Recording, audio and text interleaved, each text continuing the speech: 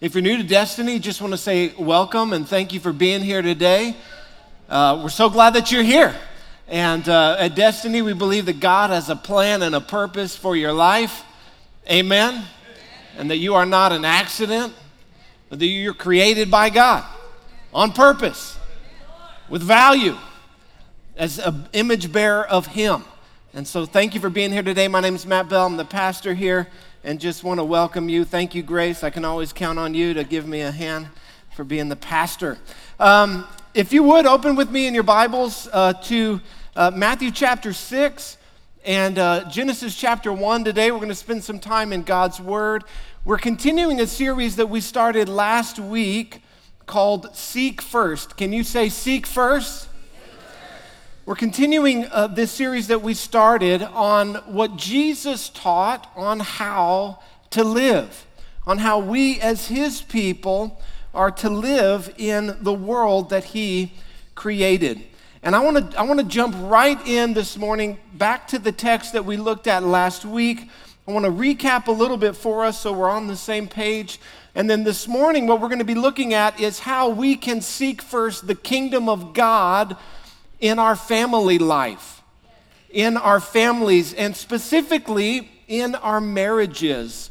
And if you're not married here today, you're still going to learn about marriage today, okay?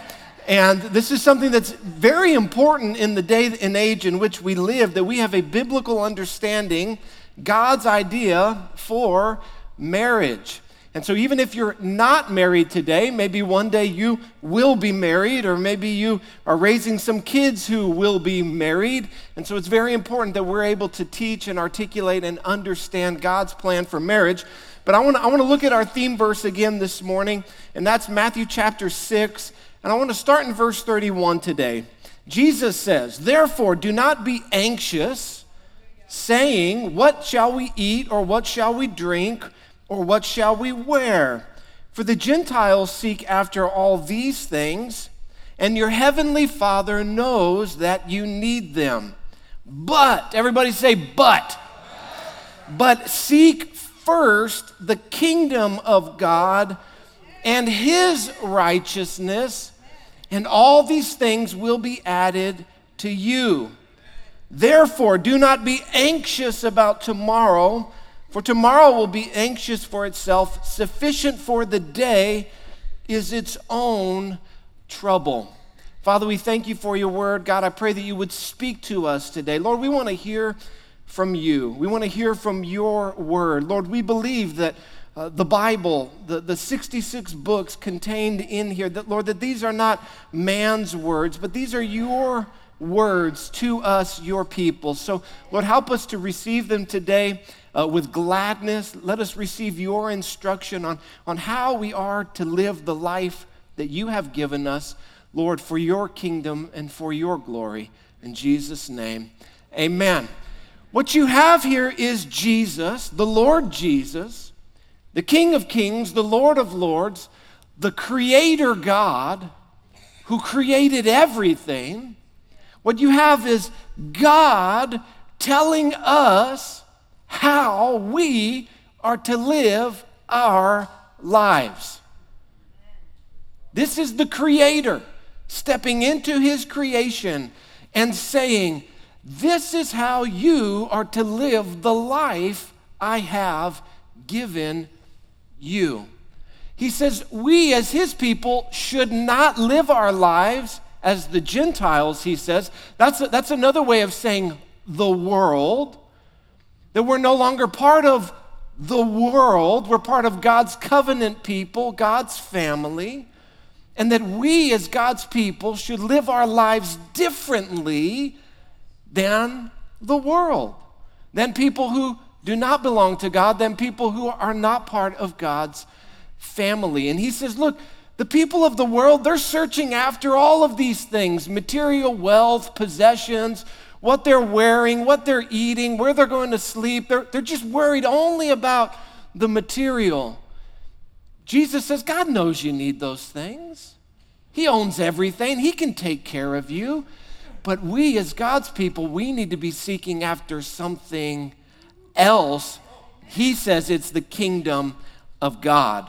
And so what we have here is the author of life telling us how to live. So the kingdom of God, I gave you the definition for it last week. Do you remember what it is?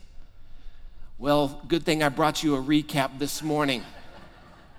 3 parts to the kingdom of God. First is, it is God's people. The kingdom is made up of God's people. How many of you are a part of God's people today? Amen. There's only one way to be a part of God's people, to be a part of God's family. It is through his Son, Jesus Christ. Jesus Christ on the cross paid the price for sin and for death and died for us so that we could have our sins forgiven. On the 3rd day, he rose again so that we could have new life, eternal life, that we would not be spiritually dead, but that we could be spiritually alive, reborn. Now we are God's people. If you've put your faith in Christ today, you are part of God's covenant family. So the first part of the kingdom of God is God's people. The second part is that God's people live in God's presence, experiencing the presence of God. When we gathered here today for worship, I trust that you felt the presence of God in this place. Amen. In the Old Covenant, in the Old Testament, we see that God's presence filled a building. It was called the temple. But now in the New Covenant, through Christ, God was doing something new. And the book of Hebrews tells us God is doing something better. And that the Spirit of God, the presence of God, no longer resides in a building called the temple. Now God's Spirit lives in his people. And so Paul writes and says that your bodies are now the temple of the Holy Spirit. And so everywhere we go, we carry the presence of God with us. Wherever you are an ambassador for the kingdom, carrying God's presence. And then the third piece is that God's people, filled with his Spirit, carrying his presence, that we live under the King's rule, who is God, under God's rule, experiencing God's blessing. So it is the people of God, filled with the Spirit of God, living under the Word of God, experiencing the blessing of God. This is the kingdom of God. The kingdom is all about the King, and we are now his people. Now there's another kingdom out there. I don't know if you've heard of it. It's called the kingdom of the world. It can be called the kingdom of darkness, the kingdom of Satan. I don't want to be a part of any of that. But we are all born because of sin into that kingdom. We are trained how to live in that kingdom. We're taught the way that the kingdom of this world works. And that is what we are indoctrinated with, even from a young child. And because of sin, the values of the kingdom of the world, they're actually written on our hearts, which is not a good thing. And so when we come now to Christ and faith in Christ, we're now made alive through the Spirit of God. We must retrain our minds. We must reprogram our computer up here with not the programming of the world system, but the kingdom of God. And we find that, of course, in God's Word. And as we read God's Word, what we find is that God's kingdom is very different from the kingdom of the world. That God's people should live differently than the people of the world's kingdom. That we live under God's rule and we experience God's blessing. And so as God's people, we are submitted to his word alone, above all else, above everything else.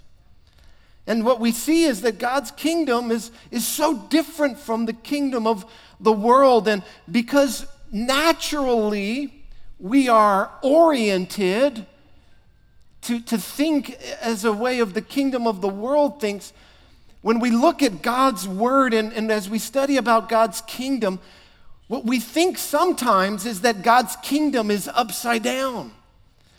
The reason we think God's kingdom is upside down is because actually we're upside down. God's kingdom is actually right side up.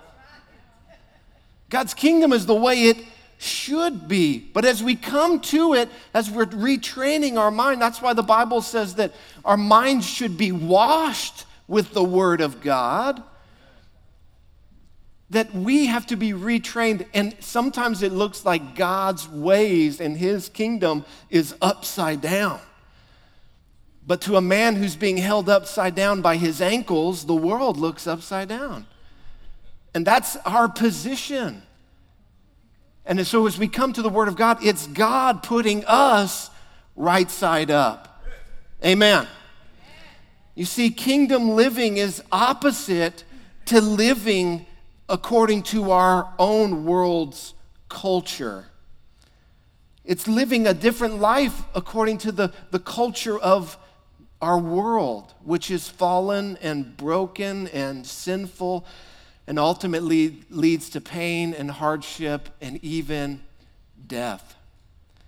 And so we have a choice. We can either live culture up, which says, this is my culture and how I want to live, and God, you are to bless this. Or we can live kingdom down, which is to say, God, show me how to live my life according to your word. And that where my culture and God's kingdom don't agree, I submit my culture to the kingdom of God. I live under God's rule and God's reign, and I experience God's blessing. And so as God's people, what we're called to is to a radical departure from the culture of this world. The culture of this world is self-centered, says it's all about me. My life is all about me, or you would think it's all about you, that the whole universe rotates around these 2 feet right here, and it's all about me and my life and what I want and my plans and my desires and the things that I want to do and I want to express and to follow my own heart. And when we come to God's kingdom, it's not about me, it's about the King. And so it's a life, Jesus calls us to live a life radically separating ourselves from a self-centered life and to live a God-centered life. That everything in our life doesn't orbit around us, but it orbits around God and His kingdom at the center. And that's what it means to seek first the kingdom of God. So, kingdom living, what kingdom living produces, seeking God's kingdom in every area of life, it produces kingdom results. And the Apostle Paul, he tells us what the kingdom results is. He says, the kingdom of God is righteousness and peace and joy in the Holy Spirit. And so how many of you would like to have some righteousness in your life and some peace? Oh, some peace in your life and joy and the love of God and the Spirit of God. This is what the results of living a kingdom life produces in our lives, in every area of life. And so for the next few weeks, we're going to be talking about that's my introduction this morning on the kingdom of God. That's my little recap. So today, in the next couple of weeks, we're going to be talking about seeking first the kingdom in our family's life. Seeking first the kingdom in the life of our family. And specifically, I want to talk about marriage today. And the biblical idea, God's idea for marriage. You see, to have a kingdom family, God's plan for a kingdom family is that it would start with a kingdom marriage. That's God's design for the family, is that it would start with a marriage. And to understand marriage, really we have to go back to the beginning of the Bible.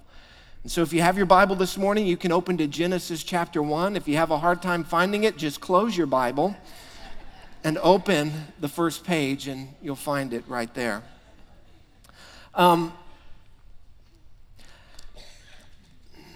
I have several passages that I want to read to you on marriage this morning. And I'm going to spend a little bit of time reading these to you. And I could certainly just tell you what's in there and summarize it for you. But I'm going to read them today because the Bible says that faith comes by hearing the Word of God. That when I come and prepare a message, a sermon, I'm not just trying to put information into your brain. I'm not just trying to give you information transfer. I'm really hoping that God produces something supernatural in your heart and that we believe that faith comes by hearing the Word of God. And so I'm going to take some time this morning to read you some excerpts from these passages. I wish I could read you these whole chapters, but unfortunately, our culture won't let us do that this morning. And so I'm going to read you some excerpts from Genesis chapter 1, Genesis chapter 2, Ephesians chapter 5. And my hope would be that you wouldn't just hear them today in this sermon, but that these would actually be a foundation for your life and that you would go home and read these more and study these more. So Genesis chapter 1, verse 26. To understand marriage, we have to go back to when God created humanity. Verse 26, it says, "Then God said, let us make man," that's mankind or humanity, "in our image after our likeness, and let them have dominion over the fish of the sea, over the birds of the heaven, over the livestock, over all the earth." Verse 27, "So God created man in his own image. In the image of God he created him, male and female, he created them. And God blessed them and said to them, be fruitful and multiply and fill the earth." In verse 31, it says, "And God saw everything that he had made, and behold, it was very good." Genesis chapter 2 drills down a little bit more on this creation account between Adam and Eve and God. And so it says that first God created Adam, and then he created Eve. And so in verse 18 of chapter 2 is the account of God creating Eve. It says, "The Lord God said, it is not good that man should be alone. I will make him a helper fit for him." So the Lord God caused a deep sleep to fall upon the man, and while he slept, he took one of his ribs and closed it up in its place with flesh. And the rib that the Lord God had taken from the man, he made into a woman and brought her to the man. Then the man said, "This is at last bone of my bones and flesh of my flesh. She shall be called woman because she was taken out of man." This is God's commentary here in 24. "Therefore a man shall leave his father and mother and hold fast to his wife, and they shall become one flesh. And the man and his wife were both naked and were not ashamed." Now, skipping way far ahead in the story to Malachi chapter 2, it tells us a little bit about why God created marriage. Malachi chapter 2, verse 15 says, "Did not God make them," that's male and female, "in marriage, did he not make them one with a portion of the Spirit in their union?" And what was the one God seeking? Godly offspring. "So guard yourselves in your spirit, and let none of you be faithless to the wife of your youth." In Mark chapter 10, when asked about marriage, this is what Jesus has to say. He hearkens all the way back to when God created man and woman, and he says, from the beginning of creation, this is Mark chapter 10, God made them male and female. "Therefore a man shall leave his father and mother and hold fast to his wife, and the two shall become one flesh. So they are no longer two, but one flesh. What therefore God has joined together, let not man separate." And finally, the Apostle Paul in Ephesians chapter 5, he says that husbands are to love your wives as Christ loved the church and gave himself up for her, Skipping down to verse 31, he says, therefore a man shall leave his father and mother and hold fast to his wife, and the two shall become one flesh. He says, this mystery is profound. And I am saying that it refers to Christ and the church. However, let each of you love his wife as himself, and let the wife see that she respects her husband. Now, in the coming weeks, we're going to be diving a little bit more into these passages from the New Testament, but I want to spend some time now looking at Genesis chapter 1 and God's purpose for the marriage and God's purpose for the family. Because if we're going to seek first God's kingdom in our marriage, we need to have a biblical understanding of what a marriage is. Marriage, as we saw in Genesis chapter 1 and 2, marriage is not man's idea. This is not something that people came up with. This is something that God instituted at the very beginning for humanity. Marriage is not man's idea. Marriage is God's idea. Amen. So if I'm going to seek first God's kingdom in my marriage, I have to have this biblical understanding, this God-given revelation of what a marriage is. And if I'm going to have a biblical understanding of marriage, you know what I need? I need a biblical understanding of humanity, human beings, why we are here on this planet, and how marriage given by God plays a vital role in humanity's purpose that we are to fulfill for God. So, in Genesis chapter 1, it tells us that we, all of humanity, we are created in the image of God. You are created in God's image. The Genesis account talks about God creating the heavens and the earth and the sky and the dirt and the sea and the land and the animals and the trees and all the things that God creates. But when it comes to humanity, God stops and he says, we will create humanity in our image, in our likeness. And what this means is that you were designed specifically by God as a spiritual being. You are not just a material sack of bones that's 99% water. I don't know how that works, but anyway, right? Like, you're not just a material being on a rock flying through space. You also have an immaterial part of you, your soul and your spirit, that God breathed into Adam in Genesis chapter 2, the breath of life, and he became a living being, created in the image of God.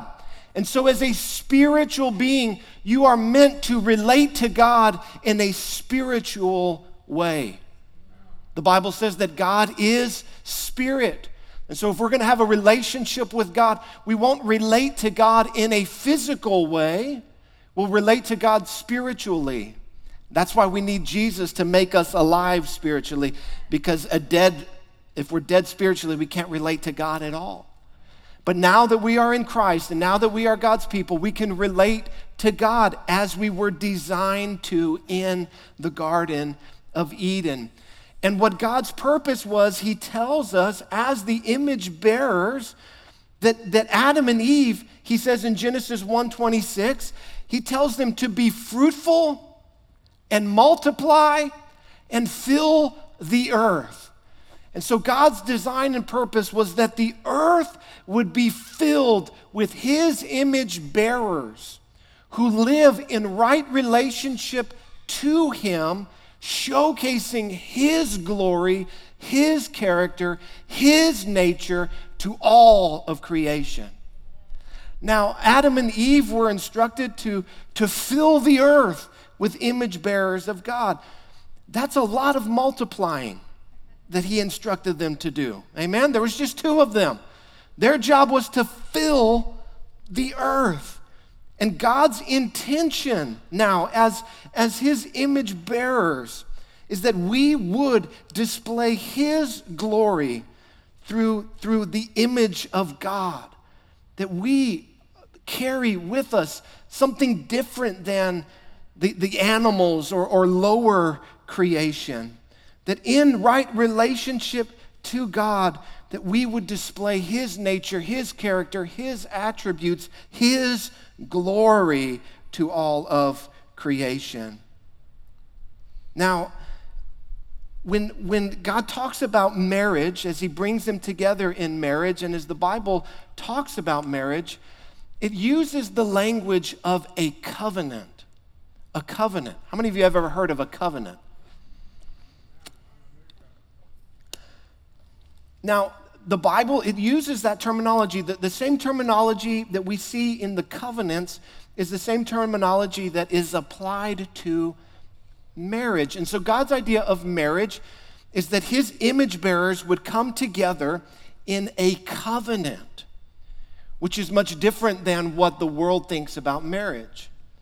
The world thinks about marriage simply as a social or legal contract, not a covenant. And it's a very different concept than secular marriage. When the government or the state talks about marriage, it uses the ideology, the terminology, the philosophy of a contract, which is very different than a covenant. So what's the difference? Well, a contract is formed with the idea that it will one day be broken, right? A contract assumes dissolution. That's why you have a contract, right? If everything was going to go the way it was supposed to go, you wouldn't need a contract, would you? Right? You only need a contract. What does the contract say? This is what will happen if you don't keep your end of the deal. That's a contract. And so a contract has at its core that one day this could potentially be broken. A covenant is not like that at all. A covenant has at its core the exact opposite, that this is for life, that this is for the rest of our lives, especially in marriage. We say, until death are we separated, until death do we part. That's the difference, one of the differences between a covenant and a contract. A contract is selfish. I want to spell out on paper what's in this for me. And so two parties come together and they say, well, this is what I'm going to get, and this is what you're going to get. A contract is selfish. A covenant is service.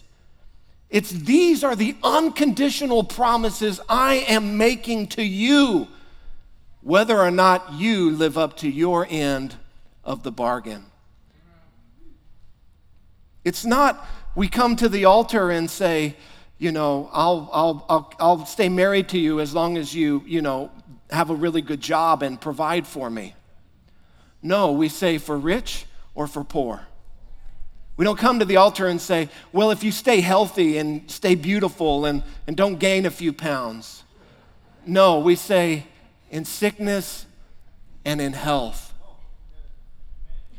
This is what I pledge to you, whether or not you even live up to your end of the bargain or not. A contract is selfish. A covenant is service. A contract is what's in it for me. The covenant says, how can I best serve you? Covenants are made before God. Contracts are made with the state. A marriage covenant is a solemn promise between the husband, the wife, and God. It is a 3-person covenant. A contract, a marriage license, it is a secular contract between the parties and the state. And the passage in Malachi chapter 2 says that when God's people come together in a covenant marriage, that God blesses their union with a portion of His Holy Spirit. That He is actively involved in uniting God's people together in covenant marriage. That He is the glue that is putting you together. Amen. That's a powerful thing. That is a powerful idea and concept, that God is joining these two people together by His Spirit. And so that's why Jesus says, whom God has joined, let no man separate. A marriage covenant, as defined by the Bible, is a spiritual and supernatural union. It is spiritual and supernatural. Now, the world doesn't think about marriage in that way. How many of you know that? It's not the world's view of marriage at all.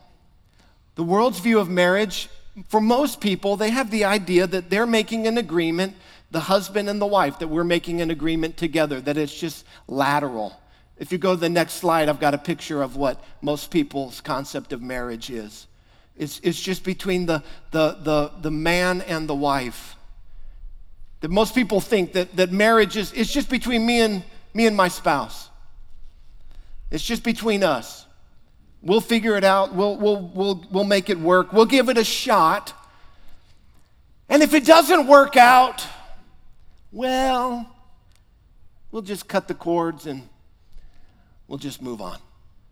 Most people today, if they even get married, enter into marriage with that view in mind.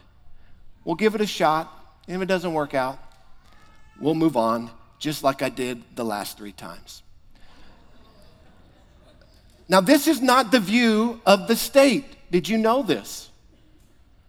The view of the state is that the marriage contract is between you together. The principal parties and the husband and wife are considered secondary parties. The state, the government, it views itself as the principal party in the marriage contract. It is the one who defines the terms of the contract, how this is to operate, and the husband and the wife are viewed as secondary parties in the contract. It is a totally secular idea, and it is not biblical in the least sense of the word. In a marriage license, the husband and the wife are merely contractually joined as business partners. It's very similar to when you go and you form a partnership. You go down to the business bureau and we want to form a partnership together. And they say, okay, stamp here, stamp there, and this is what will happen if you break the partnership. It's the exact same concept. It's not God's concept of marriage. But because the state, the government, dictates the terms of the contract, that means the state, in its eyes, has the right to dictate the terms of the contract and even to dissolve it. That's not God's view of marriage. God's view of marriage is a covenant. And so marriage should be different for God's people. Marriage is between God, the husband, and the wife. And this is a union that should not ever be broken. This is for life. This is until death do us part. And what we need to understand is that marriage for God's people should be different than marriage for the world. That we should not approach our marriages with the same flawed ideology of the world. The ideology of a contract, the ideology of, well, they're not carrying their weight. They're not working as hard as I am at this. They're not serving me. They're not fulfilling me the way that I want to be fulfilled in this marriage. No, God's idea of a covenant is that we come together before Him and make solemn oaths to our partner and to him. And that in that type of union, he blesses it. And he joins the husband and the wife together with his Spirit. I am not married today because I have a marriage license. I'm married today to Heather because I made a covenant before God, a solemn oath that I swore on the Bible, taking communion, a holy moment, holy matrimony, where my father and mother and Heather's parents and my grandmothers laid their hands upon us and asked God's blessing to come into our marriage. Now, I have a piece of paper from the state that also says I'm married. That's for tax purposes. It doesn't make me married. People got married before there was a state of Texas. Hello? People got married before there was the United States. Hello? It's not on the government to define marriage for me. It is not a man-made invention. True marriage, biblical marriage, a covenant marriage as defined by God is something totally different than what I go and do at the tax office to get, or at the city hall to get, a break on my taxes, which I'm all for. As much money as you don't have to send the government, I'm all for it, okay? So this is God's design, and what we need to understand is that God's design is very good. God's design is very good. And next week, I'm going to spend some more time diving deeper into this. I wanted to lay a foundation today. I'll be spending more time next week talking about male and female and how God created them different for his good design. It's a part of his design and his purpose and the role that a husband should play in marriage and the role that a wife should play in marriage and God's purpose for bringing them together. But what we need to see is, as the Apostle Paul said, that speaking of marriage, Paul says that he's not just talking about the husband and the wife, he's talking about Christ and the church. Do you remember that in Ephesians chapter 5? He says, this mystery of the two becoming one, this very mysterious thing that happens that we don't understand how it works. I can't outline it for you on a spreadsheet of this is how two people become one in spirit. But what he is saying is that this is a picture, a portrayal of Christ and the church. And that God's purpose for marriage is that the world would be filled with godly offspring who bear the image of God, who show forth the glory of God everywhere we go, and that every marriage would be a picture of God's eternal plan of redemption, Christ and the church. Think about that. Your marriage was designed by God to preach a sermon about Christ and the church. That is God's purpose and plan for marriage. It's not that marriage shows us a picture of Christ and the church. No, it's that the Christ and the church helps us to understand marriage. Do you see the difference? It's not that we understand things about marriage by looking at Christ and the church. No, it's that by looking at Christ and the church, we can understand some things about marriage.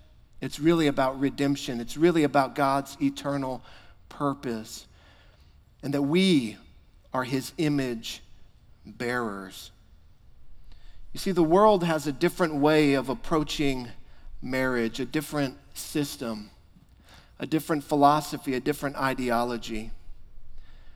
And it starts at a different place. You see, we start at the place where God is the creator and we are his creation, created in his image. The world starts at a place where there is no God.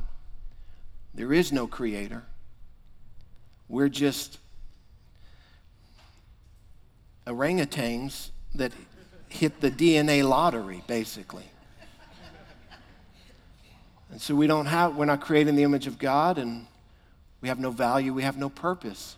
So live like an animal. That's the philosophy of the world. Just live like an animal. Do whatever feels good. Pursue whatever is in your heart. It's totally different, totally different. So next week, we're going to dive into a little bit more how these two philosophies, how these two ideologies play out in our worlds every single day, and how they are even clashing in our worlds and our culture right now. So to seek first the kingdom of God, it means that I align my mind, my thoughts, my desires, my way of thinking with what God's word says. That what I value should be what the King values. What I think about things in this life should be the same thoughts of the King. And so if we're going to have kingdom marriages as part of God's people, filled with his Spirit, experiencing his blessing, righteousness, peace, joy in our homes, we've got to throw out the world's ideology of marriage. It is not a contract. You are not married as one of God's people simply because you have a piece of paper from Texas.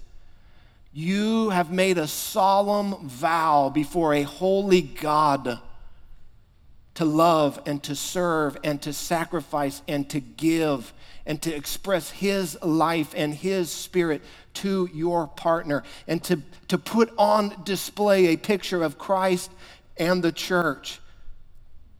You have to throw out the world's ideology of marriage, that it's a temporary thing, that I'll get into it for a while if it works out for me, but if it doesn't, oh well. You've got to get out of the idea of a contract, that your marriage is held together by the government. What a joke. That's why so many marriages fall apart. They're either held together by something very material. You know, I like the way my wife looks, and she makes me happy in the bedroom. And so as soon as those things stop happening, well, my marriage falls apart. That's the way most people enter into marriage. How many of you know that those are some very shallow things that will hold you together? At least I've found that. There has to be more. And so a covenant, we have to throw away the self-centered way of living. We must seek first the kingdom. We must seek God's revelation of covenant marriage and approach marriage from a kingdom perspective. So you might be here today, and maybe you've been viewing your marriage as a contract. You need to repent. It means to change your mind. You need to get God's thinking in your mind about marriage. Maybe you're not married today, but one day you hope to be married. And you've been thinking about, oh, how wonderful it will be when I have a spouse and I don't have to do my laundry anymore, or whatever stupid thing you've been thinking. Listen, marriage is not about you being served. It's about you serving and sacrificing and laying down your own life. That's what a covenant marriage is. Maybe you've been viewing your spouse as someone whose job is to serve you versus you serving them. You need to repent. You need to get God's idea for marriage and what a covenant is, and realize that you have made a vow before God, and as you seek first his ways and his righteousness and to put into practice his principles of self-sacrificing servant love, oh man, there's so much righteousness and joy and peace and love that will flood your home and flood your life and flood your marriage. But as you dig in your heels and you just live life for you, man, what ends up happening is that you and your spouse are torn apart. As you pursue what you want and she pursues what she wants. And no, but when you both pursue serving each other, God brings you together in a beautiful way. He blesses it, and he brings you together as one flesh by his Spirit. And so if you're struggling in your marriage today, first understand this is not my idea, this is God's idea. I'm not united to my spouse because we signed a contract. I'm united to my spouse by the true and the living God. And he has the power to bring us together. He has the power to keep us together. And that if I will stop seeking and serving what I want and looking for what I want and only thinking about myself, but if I will seek to serve others as Christ has laid down his life for me, you will have a strong marriage. You will see the life of God and the healing power of God come to your marriage and restoration in a way that you've never seen before, and you'll see God bring you together in a way that no one can separate.